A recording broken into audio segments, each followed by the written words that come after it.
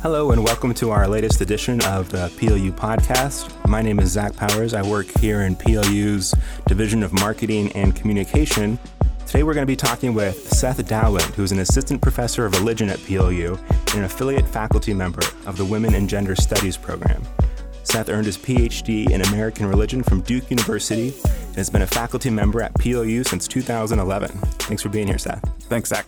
A little warm-up before we get into talking about your new book and your scholarship. Before I came down to the studio, I was on Rate My Professor. And I don't know if you've taken a look at your account. You're faring pretty well. So I was going to read you a few things that have been written about you, and then you could kind of say true, false, no comment, or some sort of rebuttal. All right. This is, kind of a nerve-wracking way to start, but let's go. All right. We'll start with this one. Professor Dowland got me interested in religion, and his class was really engaging. Classes consist of discussion, lecture group, and even sometimes drawing. True. We do draw in my classes. We occasionally will draw pictures of what we imagined 16th century reformers looked like and scary diagrams of what happens when you sin. So, we do draw. All right. That's pretty awesome. So the next one, bring all books to class, since he doesn't say when what book is used and kind of uses all the books all the time for discussions. Ooh, partly true. I do say it's on the syllabus, and then sometimes students do forget which books to bring, and I haven't exactly reminded them, but they know where to look to find which book is needed for class. I like this one from someone who says they were in your first ever class at PLU, American Church History. True. Okay. So far, so good. It says lectures twice a week, activity day on Friday, which sounds fun. And this is the part I liked. Ask him anything about his subject. Trust me, he knows the answer. I promise. False, but I appreciate the shout out from that student. So next one. Never had such a hard grader. False. I know some myself that are harder than me, but I guess I do ask students to do things in terms of their writing that they may not get in every religion class. There is one about that. It says, peer reviews for essays make you feel like you're in a freshman writing 101 class. Hard grader critiques everyone like they're a religion major, although they aren't. False. I do. I figured.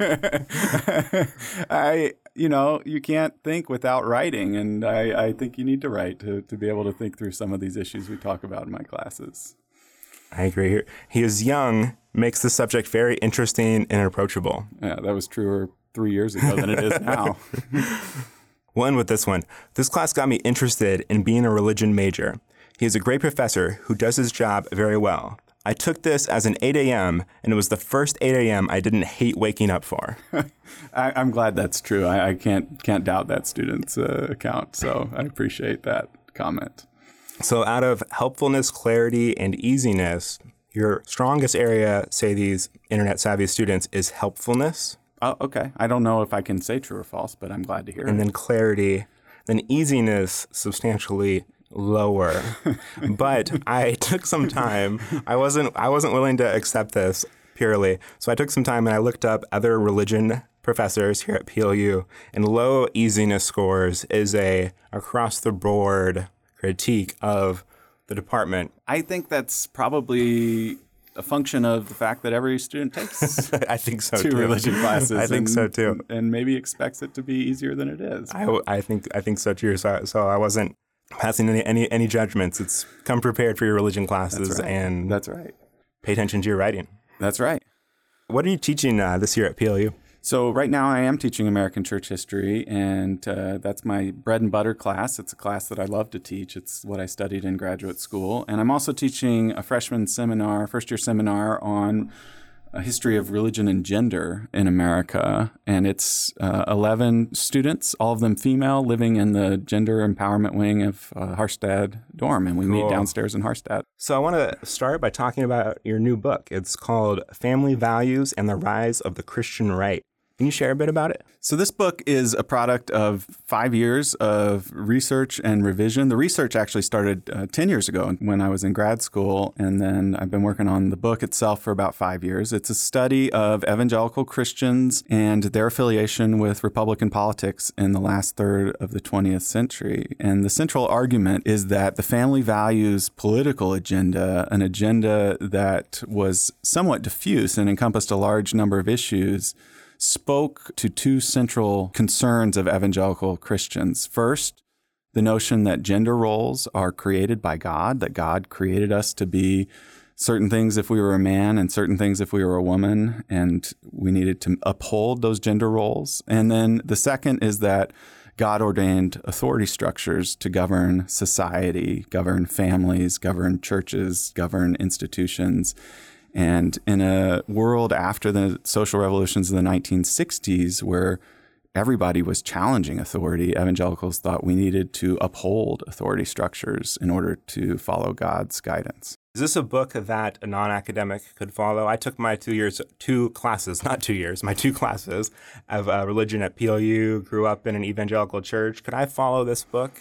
I had a fascinating conversation with a family friend who read the book. He's not an academic. He is a Christian who taught high school Sunday school. I was actually in his high school Sunday school class 20 years ago, and he read the book. He told me that it wasn't a beach read and that he did have to take some time to get through it, but he was able to grasp the central arguments, and he was able to engage me on a lot of them in a fair amount of depth. So I would say I can't promise a page turner, but I did try to write it in a way that would be accessible to non-specialists. So is part of that having to do with the structure and how the book is broken up into 3 sections? And could you explain a little bit how you organize this book? So the book's organized into sections called Children, Mothers, and Fathers. The 3 sections correspond to the ideal nuclear family and family values politics, mom and dad and their kids.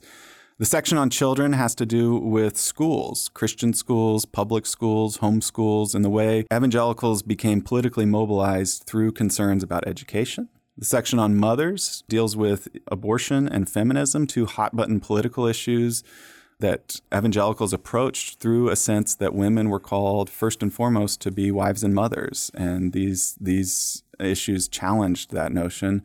And then the third section on fathers deals with masculinity and finishes with a chapter on the Promise Keepers, which was a 1990s movement designed to focus on Christian men and the need for them to attend to their families. So I do think there's an entry point for a lot of people who live through this time period who will remember some of these issues to kind of get into the book even as non-specialists. To what extent are you a character or a personality in this book? I mean, if it's an academic work, we would think traditionally that you would try to minimize that, but inherently it seems like that wouldn't be escapable completely. So how do you coexist with this topic that you're covering and your own perspectives as a citizen and Christian? That's a great question, and I would say I'm not really a character in the book at all. I try not to lay my cards on the table, and I do that in part because it's common academic practice, but in part because when you're writing about contentious issues like religion and politics, it's easy for them to become partisan. And what I wanted to do in this book was to treat fairly the people I'm writing about and to try to understand them on their own terms. I obviously have some of my own thoughts about this, but that's not what this book's about. This book is an attempt to make sense of a particular worldview that was really dominant in the 1970s, 80s, and 90s among conservative evangelicals.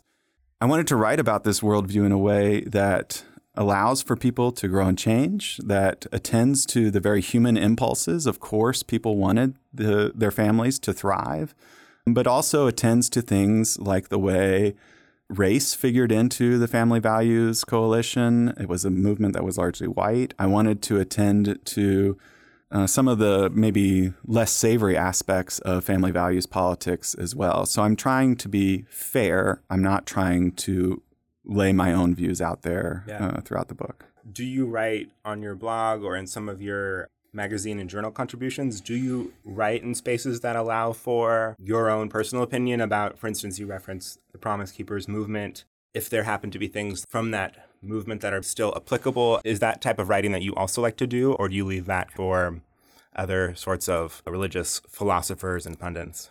I think I probably am not very partisan in any of my writing. And I've taken that position in part because I think we have enough partisanship out there. And the world is, full of shades of gray. And I come to my work with the belief that most people, most of the time, are trying to do the right thing. And we disagree about what the right thing is. But it's important for us to understand how someone else can figure out this is the way we ought to be doing things. And so I take my task as a historian to be understanding and explaining probably a little bit more than criticizing. Now, in conversation with my students, certainly in office hours, with friends, then I'll engage some of these questions in a little more depth about what issues might I have with the people I study. But I actually don't write that way very often. Your PhD dissertation, which was finished in 2007, was seemingly on the same subject or a very similar subject, and you've written articles and blogged pretty extensively on this subject in the past decade. So I'm wondering to what extent, if at all, this book is an amalgam of a bunch of different previous writings of yours, or if it's something totally new. Yeah, the article that most prefigures this book is got the same title, basically, Family Values and the Formation of a Christian Right Agenda, that was published in the journal Church History in 2009. And it focuses on the hot-button political issues, abortion, gay rights, and feminism that really occupied evangelical politics in the late 70s and early 1980s. The new features of the book really are the focus on schools, which I haven't published anywhere else, and the focus on masculinity in the last third of the book. Those are the pieces of the book that I think really deeply expand on any previous publishing I've done. But you're right to suggest this is a culmination of probably a decade worth of research and writing on conservative evangelical politics. I hope it reflects the amount of time I've spent studying these people and trying to understand my subjects on their own terms. So it's interesting that you use the word culmination. Does that mark a shift in your focus? Are you going to go from 20th century evangelical Christianity to 17th century Catholicism for the next 10 years? Or I'm heading in a new direction. I am not going back that far. I think my next project is going to be about masculinity, which is covered in the book, but not specifically about evangelical masculinity, not specifically about politics. I'm really interested in how Christians have conceived of what it means to be a man and what it means to have, to use an early 20th century term, a manly faith, which isn't a term we use much anymore. I think this is an understudied topic in part because women have done the lion's share of great work on gender and religion. I want to study masculinity because I think men have too often thought they didn't have a gender. And I think, in fact, obviously men do have gender and gender roles and gender norms and gender expectations, and they've gone unstudied by academics and historians, and particularly religious historians. And I want to look at a variety of different traditions, evangelical Protestantism certainly, but also liberal Protestants and Catholics, and even American Muslims, and the way they have conceived of masculinity in various ways over the course of the 20th century. Interesting. So that definitely leads to my next question, which is, what is the sort of historical religious research that you do? What does that look like? I imagine it entails unimaginable amounts of reading, but I also noticed that you've presented at conferences almost every year for the last decade plus, dating back to even your master's or even possibly undergraduate days. I'm sure there's an element of dialogue and community in this international scholarship space that you're in. Do you consider yourself a researcher, and what does this sort of research entail? Yeah, absolutely. It's a great question, and it's fun to talk about the process. I try to make a trip at least once a year, if not a couple times, to archives. And archives, I've worked in archives around the United States. For this book, I worked in archives at a lot of evangelical colleges, places like Bob Jones University and Liberty University and Baylor and Southern Baptist Seminary and Wheaton College. when I'm in these archives, I'm looking at a lot of magazines that were produced by the subjects I'm studying. I'm looking at newspaper articles. Some cases, I'm looking at private correspondence, collecting all that in kind of an intense, usually a week-long intense session of collecting PDF scans and taking notes on those. And then at conferences, that's another big part of what it means to do historical research. I'm interacting with people, some of whom have been in the same archives, some of whom have been in different archives, sharing what we've found, talking about it either in formal presentations or over beers. This is what we're working on. There's a combination of individual research and also collaborative conversation that goes into producing historical work. And it's a really exciting field to work in for me because I am kind of an archive nerd, and I like that discovery phase. But I also have a great cohort of other scholars who are studying American religious history around the country that I can talk to about the work. And there's a lot of innovative research being done in this field right now. Is that sort of work that you're describing in particular when you travel to these archives or conferences, is that the sort of thing that you're doing in any sort of collaboration with other PLU faculty or bringing students into, or is that pretty isolated? I've had a few opportunities to collaborate at PLU. 2 years ago, I had a student at PLU, Clayton Bracht, who worked with me on a faculty student research grant. And Clayton went to the YMCA archives in Minneapolis, where I had been twice previously, and did some of the same type of archival research, came back.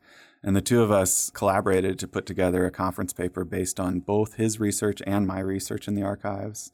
I'm also fortunate in the religion department to have a regular monthly colloquium where we present our research to one another and offer critiques and suggestions and feedback on research that we're working on. So even though we're in different subfields, I'm hearing what my colleagues in the department have to say on my research. Usually about once a year I get to present at these colloquia, and it's an important part of my intellectual life here at PLU. I'm curious, what does an average week look like for you in terms of balancing your responsibilities as an educator and a professor with other commitments you may have on campus with this sort of scholarship? Do you find yourself binging on scholarship when you have time away from your responsibilities as an educator, or what's that balance like? Yeah, and that's exactly right.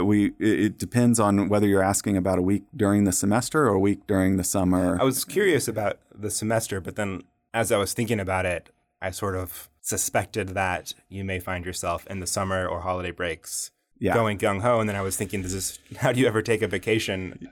Yeah, that's right. Well, we're fortunate to have flexible schedules. So you end up making sure that you give some time for yourself and taking vacations and things like that. But during the semester, I would say probably 70% of my time is spent on my classes, on teaching, grading, prepping for class, meeting with students. And then another 25% is spent on committee work and department meetings and all the various other parts of a professor's life that make up, important functions to help with our faculty governance system at PLU. And then, I do try to give 10% or more of my time to writing and scholarship during the semester, although some weeks it gets tough because the time is short. But I do try to commit to deadlines and do some writing on deadline. So this semester I have an article due at the end of April.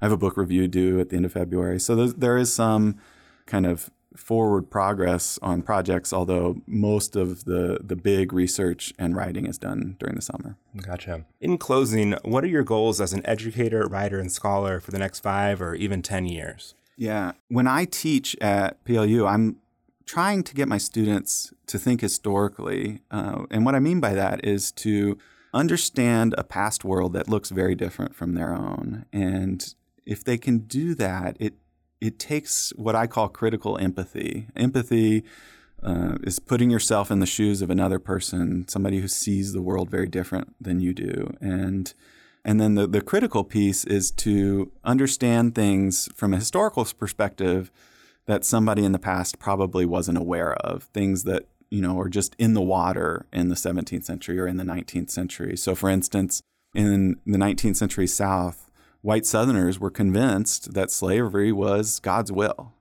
And that's a really morally repugnant view.